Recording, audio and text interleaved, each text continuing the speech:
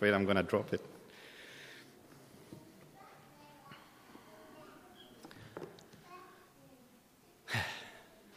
Well, we're going to skip the presentations and we'll just head straight to our psalm today. Psalm 13. If you can join me and stand, we will read it again all together. Psalm 13. How long, O Lord, to the choir master, a psalm of David. How long, O Lord, will you forget me forever? How long will you hide your face from me? How long must I take counsel in my soul and have sorrow in my heart all the day? How long shall my enemy be exalted over me? Consider and answer me, O Lord my God. Light up my eyes, lest I sleep the sleep of death, lest my enemy say, I have prevailed over him, lest my foes rejoice because I'm shaken. But I have trusted in your steadfast love. My heart shall rejoice in your salvation. I will sing to the Lord, because he has dealt bountifully with me. Dear Lord, we pray to you. We pray that through your word, through your Spirit, you will pierce our hearts, that you will break down our pride, and that you will humble us in front of you.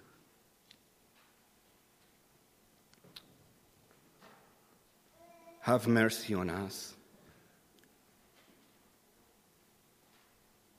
Be kind to us. We pray, not in our merits, but in the merits of Jesus Christ, our Savior, our King, our Lord. Amen. You may be seated.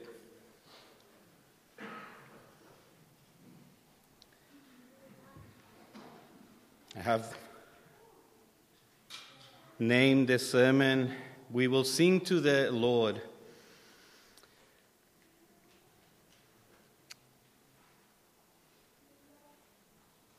We live in a fallen world, and it might not be the most encouraging phrase to start a sermon. You might think that I'm just looking to bring you down, but trust me, that is not what I want, nor hope to accomplish today. What I'm looking to do is to bring light to something that I dare to say everyone has experienced to some degree. Each one of us has been through seasons of despair. Each one of us has experienced the bitterness of hopelessness. Seasons of drought are common. For us, we've been through them, each one of us. And for some, they have been seen short, and for others, it seems that they have no end. But we know what it means to live in a fallen world, a cursed world, tainted by sin, stained by its consequences. We are often caught in the moment when we see ourselves asking why. Our hearts ache for answers, our pain might be deafening, and our anxiety blind us.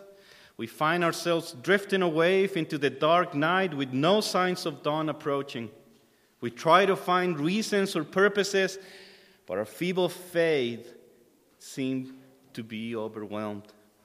It is easy to find ourselves in a place where hopelessness gives way to bitterness and anger, and we're not just in despair, but resenting the lack of answer and action from God. This is why I believe that it's vital for us to learn how to suffer. Actually, to suffer well. And it sounds weird to say to suffer well. It sounds paradoxical. But God, through His Word, makes a clear point that He is in fact invested in this life of His suffering people. We could in fact spend most of the day just reading portions after portion of scriptures that invite us to reflect on this. One thing I do want to make clear is that in the Bible you're probably not going to find a specific answer to your questions.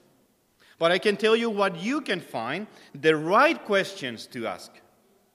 The right directions, the hope and the sustain, the comfort and the rest of the Lord. Scriptures do unveil why God allows these times of hardship into the lives of those who belong to Him. God takes us to the comfort of knowing His purpose in a bigger picture, and through His grace brings us light so that in the middle of our suffering, in the midst of our suffering, we can have a reason to hope. So why do we suffer? Because we live in a fallen world. And still, it doesn't sound very encouraging, still sounds depressing, but in reality, we can actually find comfort in this. The reason is because this means that all these things that bring us pain are not just a thing of luck, coincidence, or just the planets align in a different way. Nor is there an indication that God's plan has failed, that He somehow dropped the ball. Let's get a quick look on how Scripture treats this reality. In your Bibles, you can look the second letter of the Apostle Paul to the Corinthians, 2 Corinthians chapter 4. 2 Corinthians chapter 4, verses 7 to 10. I'll say it again, 2 Corinthians 4, verses 7 to 10. But we have this treasure in earthen vessels and clay vessels, so that the surpassing greatness of the power will be of God and not from ourselves. In every way afflicted, but not crushed. Perplexed, but not despairing. Persecuted, but not forsaken. Struck down, but not destroyed. Always carrying about in the body the dying of Jesus, so that the life of Jesus also may be manifested in our body. Notice that in here there is no shock or surprise, no trace of frustration or dismay. We can see that the way that is presented is as a normal experience for everyone who lives between the fall and the coming of Christ. God's plan has not failed. God hasn't failed. And by this, we can also know that in this stage, in our suffering, He has not abandoned us. He has not abandoned us. So in the book of Psalms, we have been introduced to the songs called Psalms of Lament, songs of lamentation. And it is fair that we take a couple minutes to understand what the Scripture means when they say lament.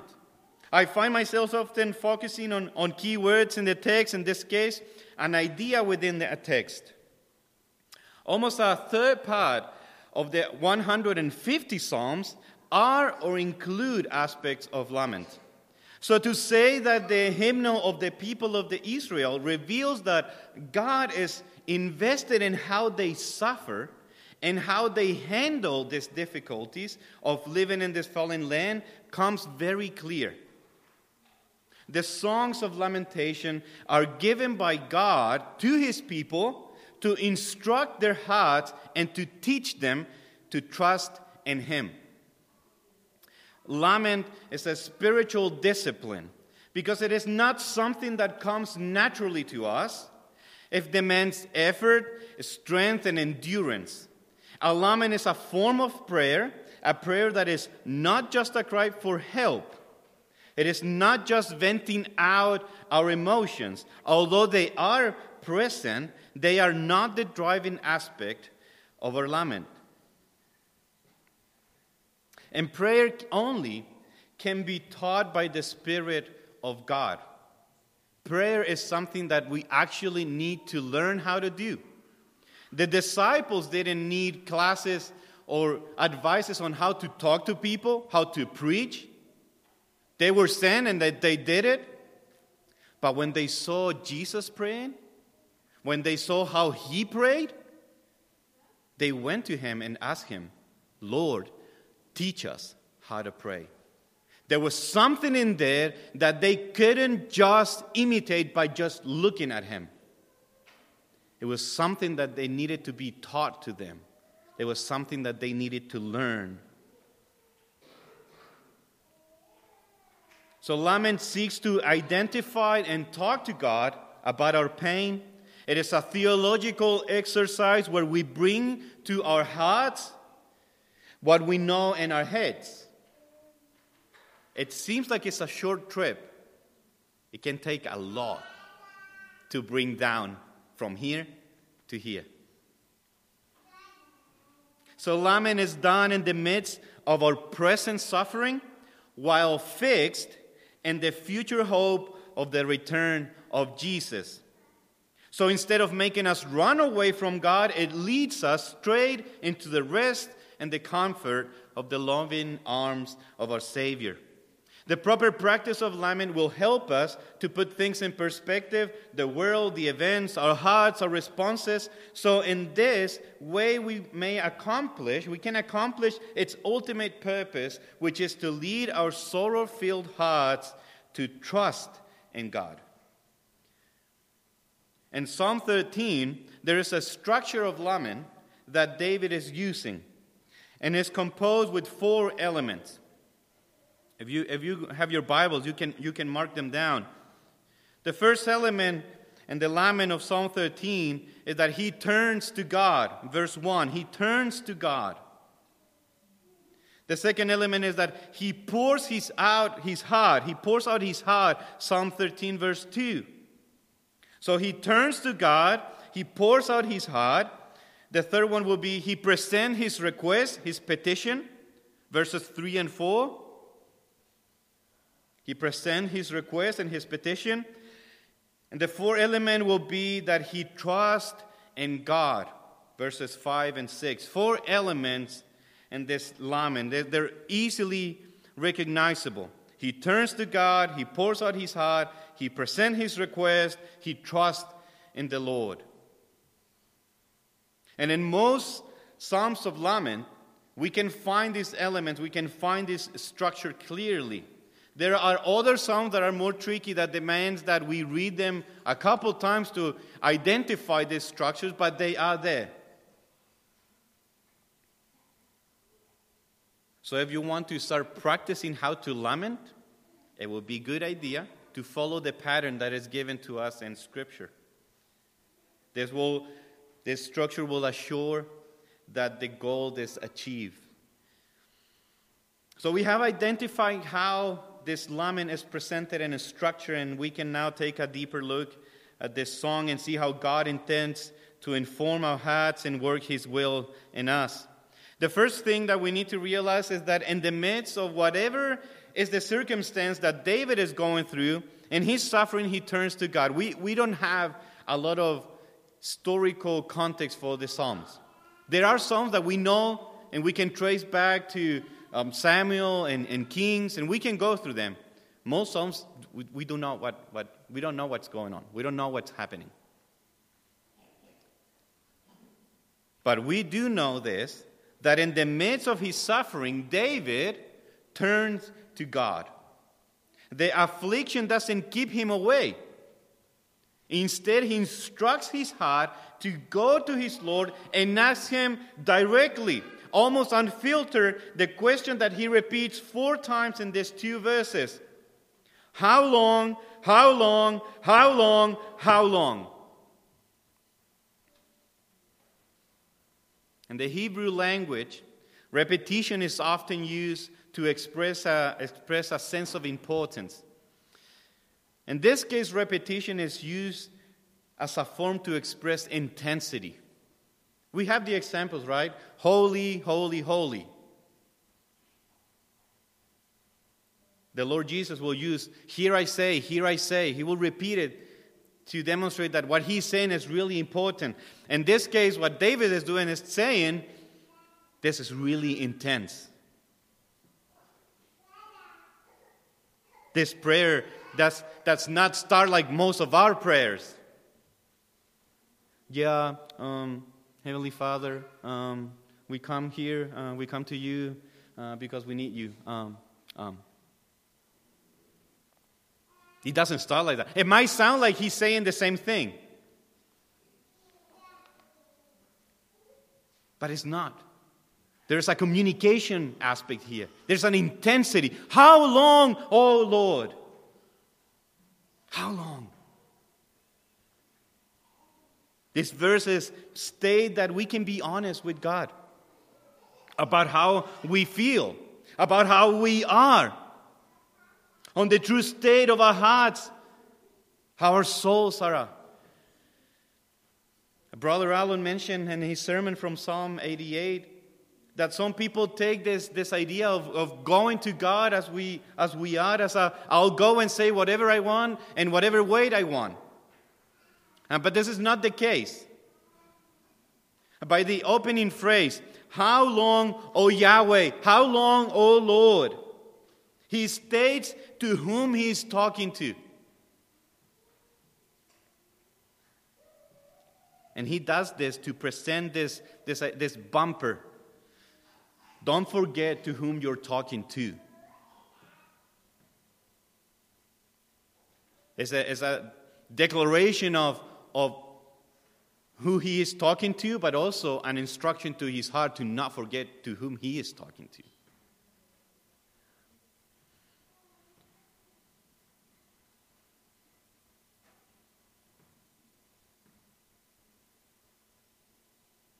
Don't forget to whom you're talking to, and at the same time, it grants the place to be honest in a fearfully humbling way. When was the last time that you approached the Lord, your God, in this way, with this intensity? Do you go to Him disguising your heart in a way that is not real? When was the last time that you faced this crippling sorrow, that you had to ordain your soul to run to God and to pour your heart out in front of Him?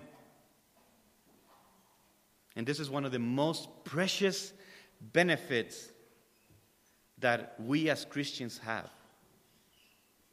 We can go to God as we are. And so often we just forfeit it. We deceived ourselves when we think that God might close the door if we don't go to Him all happy and joyfully. It's not real. It's not truth. How long, O Lord, will you forget me forever? Will you hide your face from me? An illustration that can help us to understand these words is that of a boat. Imagine that you find yourself laying on a boat on the shore. It is a beautiful day like the day we have today. And under the warmth of the sun, you decide to take a little nap. After you awake, you rub your eyes and try to identify where you are. And as you look back to the shore, you realize that it is much further away than you remember. And you might be tempted to think that the shoreline has moved away from you. But you know that that is impossible. It is the boat that has drifted away from the shore. And in the same way, we often find ourselves thinking the same way that David. But as he did, we need to recognize that it has been us who have been drifted away from Him. The reason for this is the effects of sin. Or it could be the bitterness of God's loving discipline. Even when God seems distant, even when we feel that He has withdrawn His presence from us, what He is accomplishing is that we can get a greater understanding on how much we need Him and how much it hurts to be separated from Him. The fact that we can cry out, "How long, O Lord?" demonstrates that the winds of grace of God are leading us towards Him. It is His mercy that will push us towards His presence so that we can bring our hearts to Him so He can deal with it. So, dear one, hoist your sails, fill them with the winds of the grace from your Lord, and sail to His presence, where He awaits for you with open arms. Bring your sorrow-filled heart and place it at the feet of your King. See His grace and His majesty, His loving heart for you, and find refuge in his arms.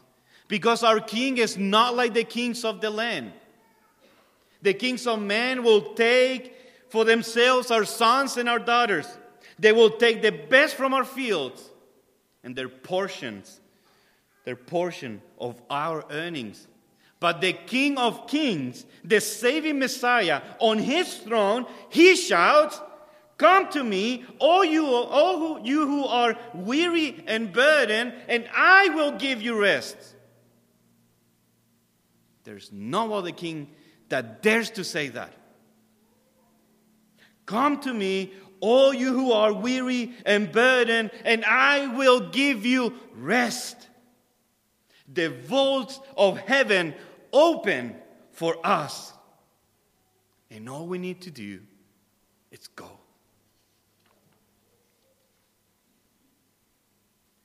Because the psalmist finds himself in the presence of God, of the God that he felt was away, but that in reality was close and attentive to his cry, he applies this handbrake. There is a significant change of pace in verse 3 and 4. In verse 1, it is, "O Lord," but in verse 3 it changes, it's, "O Lord, my God." It's not the God that is away. That is the God that is close, that is mine. There's a sense of belonging. This is faith growing in the heart. We cannot allow our hearts to run wild into the fields of bitterness and anger. Instead, we have to restrain it to the truth and comfort of our God. You need to get used to say it that way. He is your God. He is my God. He is our God. He's not just a God. Up, further, away. He's yours. He is mine. So our lamentations might sound like complaints, but as we develop, as we learn to lament, we'll see how we find ourselves using a language of more specific requests. For example, David uses 3 instances to present his petition, to bring forth his petition. He asks to be seen, to be answered, and to be revived. And it could seem that this is just some desperation outburst, but there's a reason why he has phrased his prayer in this way. In some context to understand this, 2 Samuel 7, verse 9, and then verse 11 and 12, I'll just read some portions that are here. "And I have been with you," this is Samuel talking to David, giving the message of God to David. "And I have been with you wherever you have gone, and have cut off all your enemies from before you. And I will make you a great name, like the name of the great men who are on the earth. And I will give you rest from all your enemies. Yahweh also declares to you that Yahweh will make a house for you. When your days are fulfilled and you lie down with your fathers, I will raise up one of your seed after you." So here, in the midst of suffering, what David does is to go back to God and bring what he has promised wrapped in prayer. We pray the words of God to God himself. And God doesn't need the reminder. He knows what he said. But instead, this practice of bringing back to God his own promises find his purpose in that by doing this, we establish that we trust, that we believe, that what he has said is what will be. That we not only believe in him, but that we believe him. Not that only we believed in him, but we also believe what he has said.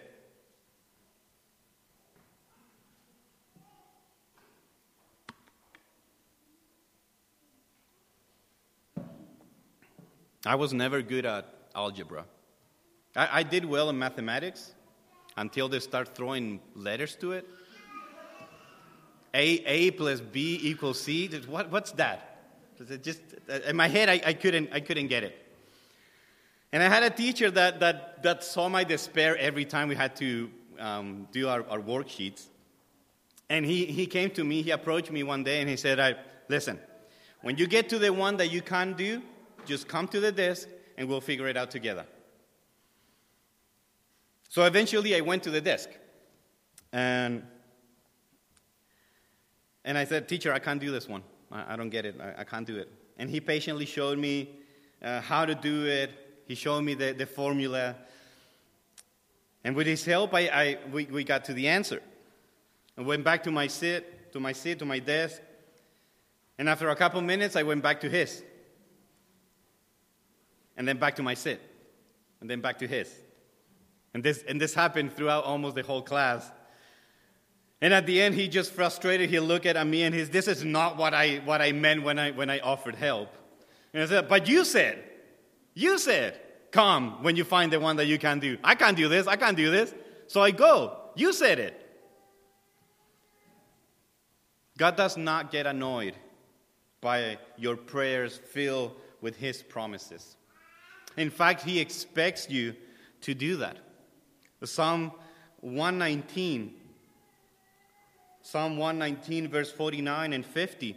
Remember the word to your slave, to your servant, in which you have made me wait. Remember the word to your slave, to your servant, in which you have made me wait. This is my comfort and my affliction, that your word has revived me. So in our prayers we can vent out, but we need to be careful and remain certain that we will not fall into the chaos of the moment. We need to approach God through His words and cool down our troubled hearts in the stream of His grace. It is in the watering promises of our Lord that in the dry soil of our hearts, faith can grow and bear abundant fruit.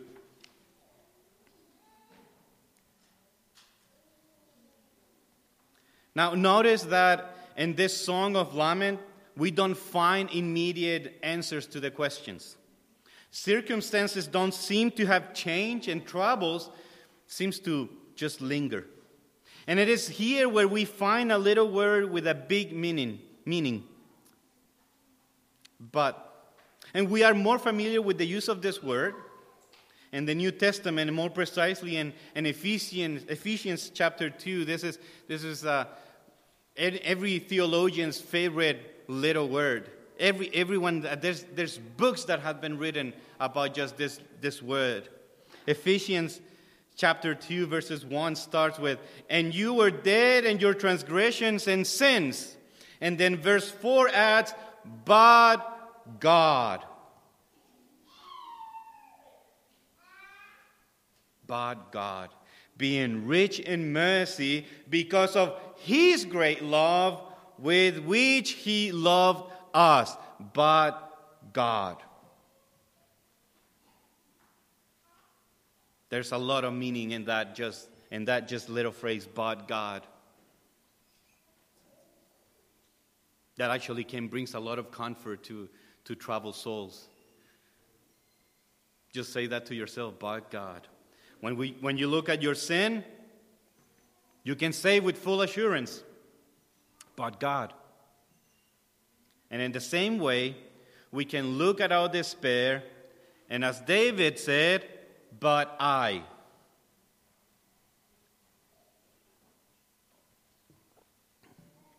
But I have trusted in your steadfast love. But I have trusted in your steadfast love. How come that this song has moved from lament to praise? At which moment did the tune change? There's a word in the Hebrew language, and I try as much as I can to avoid the use of words in Greek or Hebrew in my sermons, because then I feel like you go home and you don't even remember the word anyway. But with this word, I had to make an exception. And the word that I'm referring is the word hesed. Hesed. It's like a hard J, hesed. And this psalm is translated as steadfast love. But as it happened with many words in the original languages, this word is difficult to translate into a single word or a small phrase because sometimes it has been translated as mercy, and other times kindness. Some old translations will use the loyal love of God, or literally the covenant loyalty of God. But I think my pick for this word would be loving kindness. The loving kindness of God. This word is used in the scriptures not to just describe God's actions toward us, but it's used to describe God's character. This is not something that He just do or does. This is something that He is. So this is the difference. For many years, the word was only used in Christian circles. It was a word that belonged to Christians. Loving kindness wasn't used in any other context.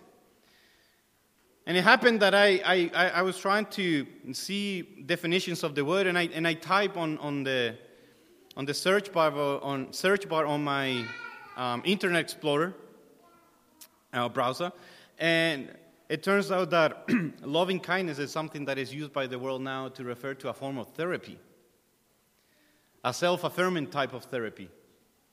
Be kind to yourself and tell you nice things. Look yourself in the mirror and tell you that you're great, you're a champ, you can do it, you got it, you're beautiful, successful. Sounds like Joel Osteen type thing.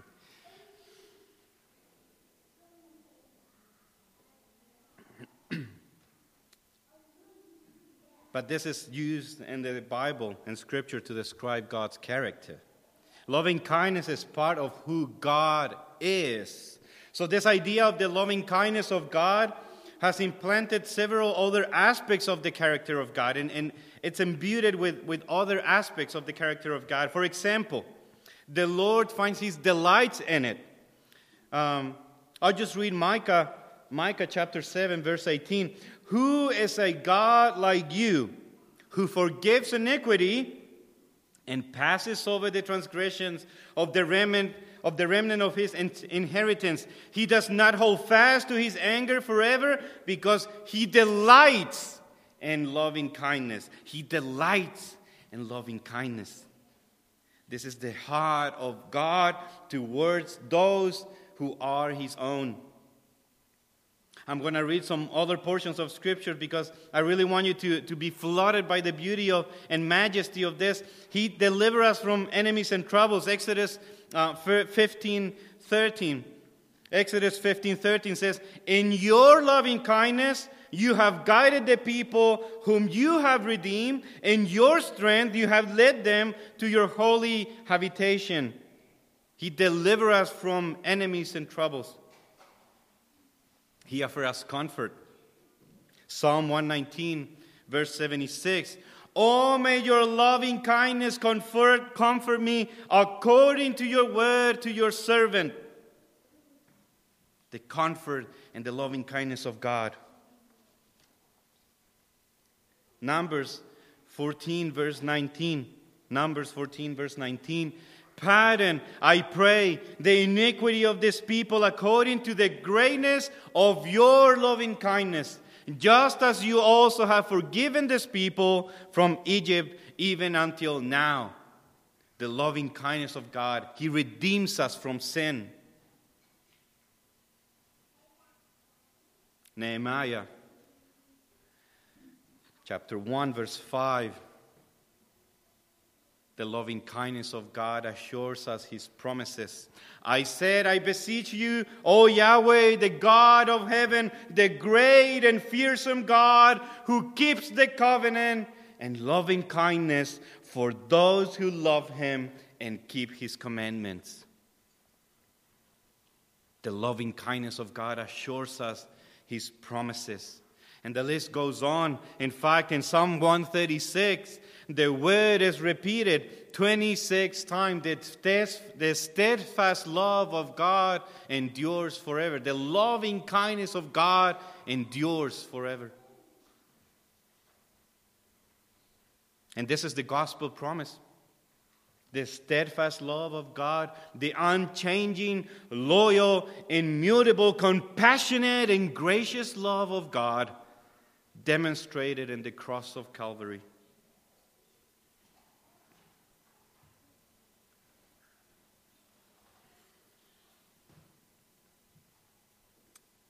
God kept his word.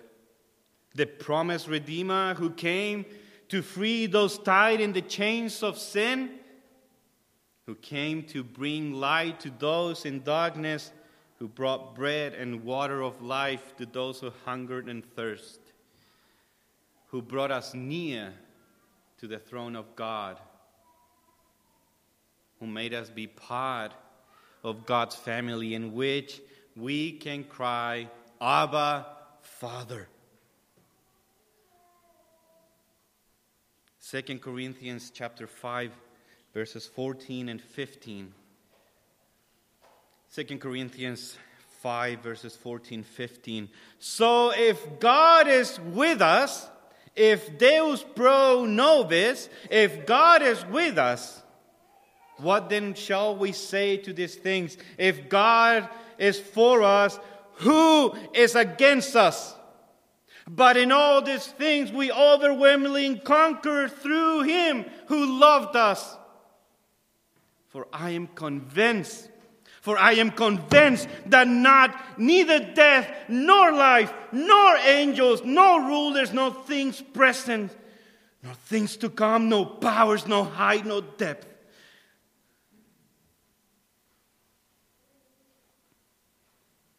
nor any other created thing will be able to separate us from the love of God which is in Christ Jesus our Lord.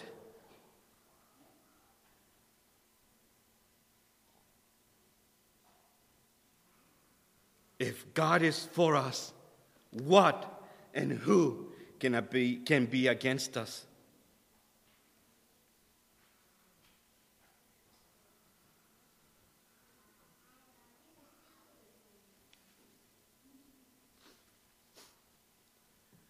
The meditation of David, this prayerful lament, has reminded him of something more powerful, something bigger, more certain than this momentary tribulation, the unending, everlasting love of God.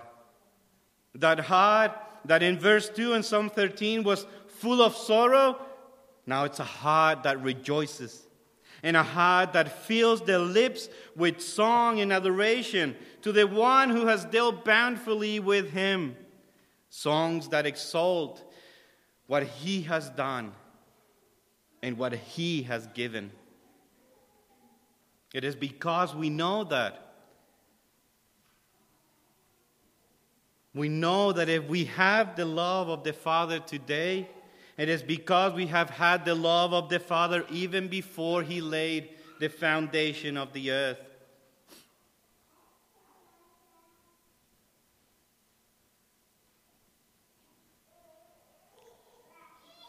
Another verse that you can take home and to meditate through your week, Psalm 103,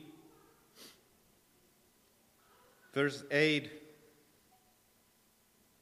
Yahweh is compassionate and gracious, slow to anger, abounding in loving kindness. Verse 11. For as high as the heavens are above the earth, so great is his loving kindness toward those who fear him. And verse 17. But the loving kindness of Yahweh is from everlasting to everlasting on those who fear him, and his righteousness to his children's children. The chesed of God, the loving kindness of God, the steadfast love of God.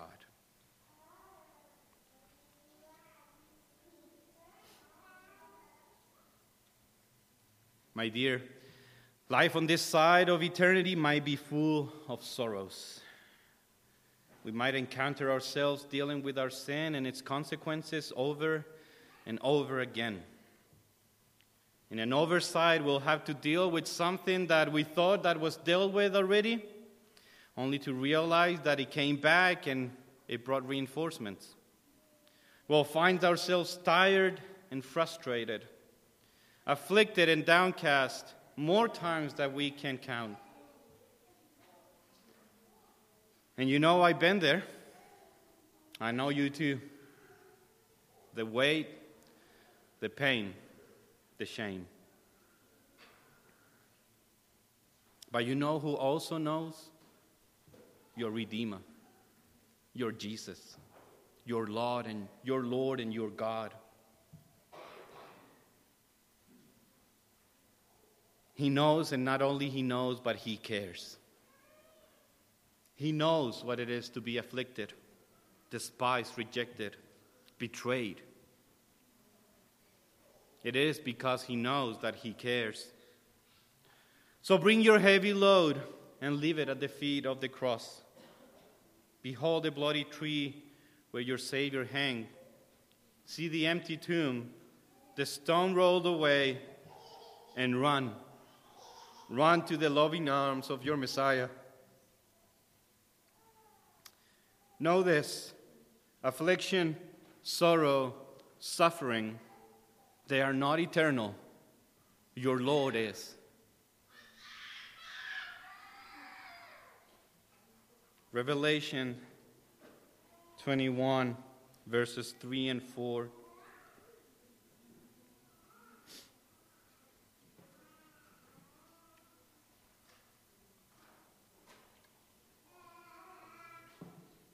And I heard a loud voice from the throne saying, Behold, the tabernacle of God is among men, and he will dwell among them, and they shall be his people, and God himself will be among them, and he will wipe away every tear from their eyes.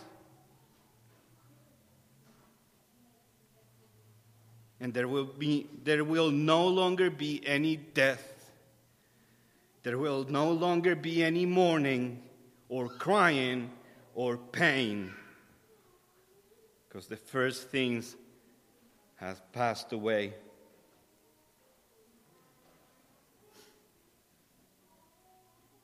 It's another song, another hymn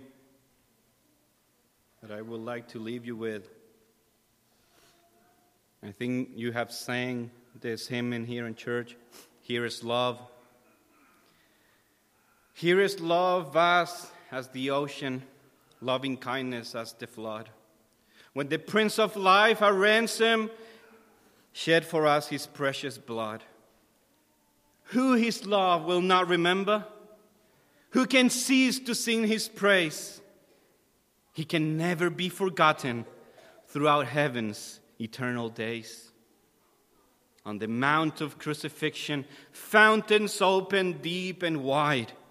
Through the floodgates of God's mercy flowed a vast and gracious tide. Grace and love, like mighty rivers, poured incessant from above, and heaven, peace, and perfect justice kissed a guilty world in love. And thy truth thou dost direct me by thy Spirit through thy word, and thy grace my need is meeting as I trust in thee, my Lord. Of thy fullness thou art pouring thy great love and power on me, without measure, full of boundless, drawing out my heart to thee.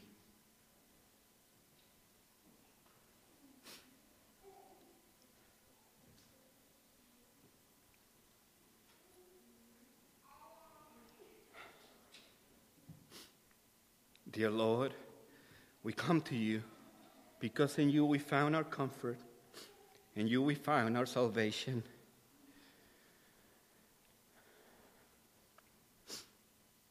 You have loved us with everlasting love, with unchanging eternal love. We are not worthy of your loving kindness, but you have poured your grace over us. We are the ones who wonder how it can be that you have loved us, sinners condemned and unclean. You have taken our sins and our sorrows and made us your own. Jesus, you bore the burden to Calvary. You suffered and died. What a Savior you are, O Lord, lest we forget how you came and set us free. We look forward to the day that we'll join the hosts of those who your sacrifice redeem, and will fill the earth with the praise to your name. O Lord, we come to you, tears in our eyes, sorrow in our hearts. We acknowledge that among us there are those who are suffering. O Lord our God, we cry, hear our prayers, heal us, bring song to our lips, and make us rejoice in the Lord of all salvation. Amen.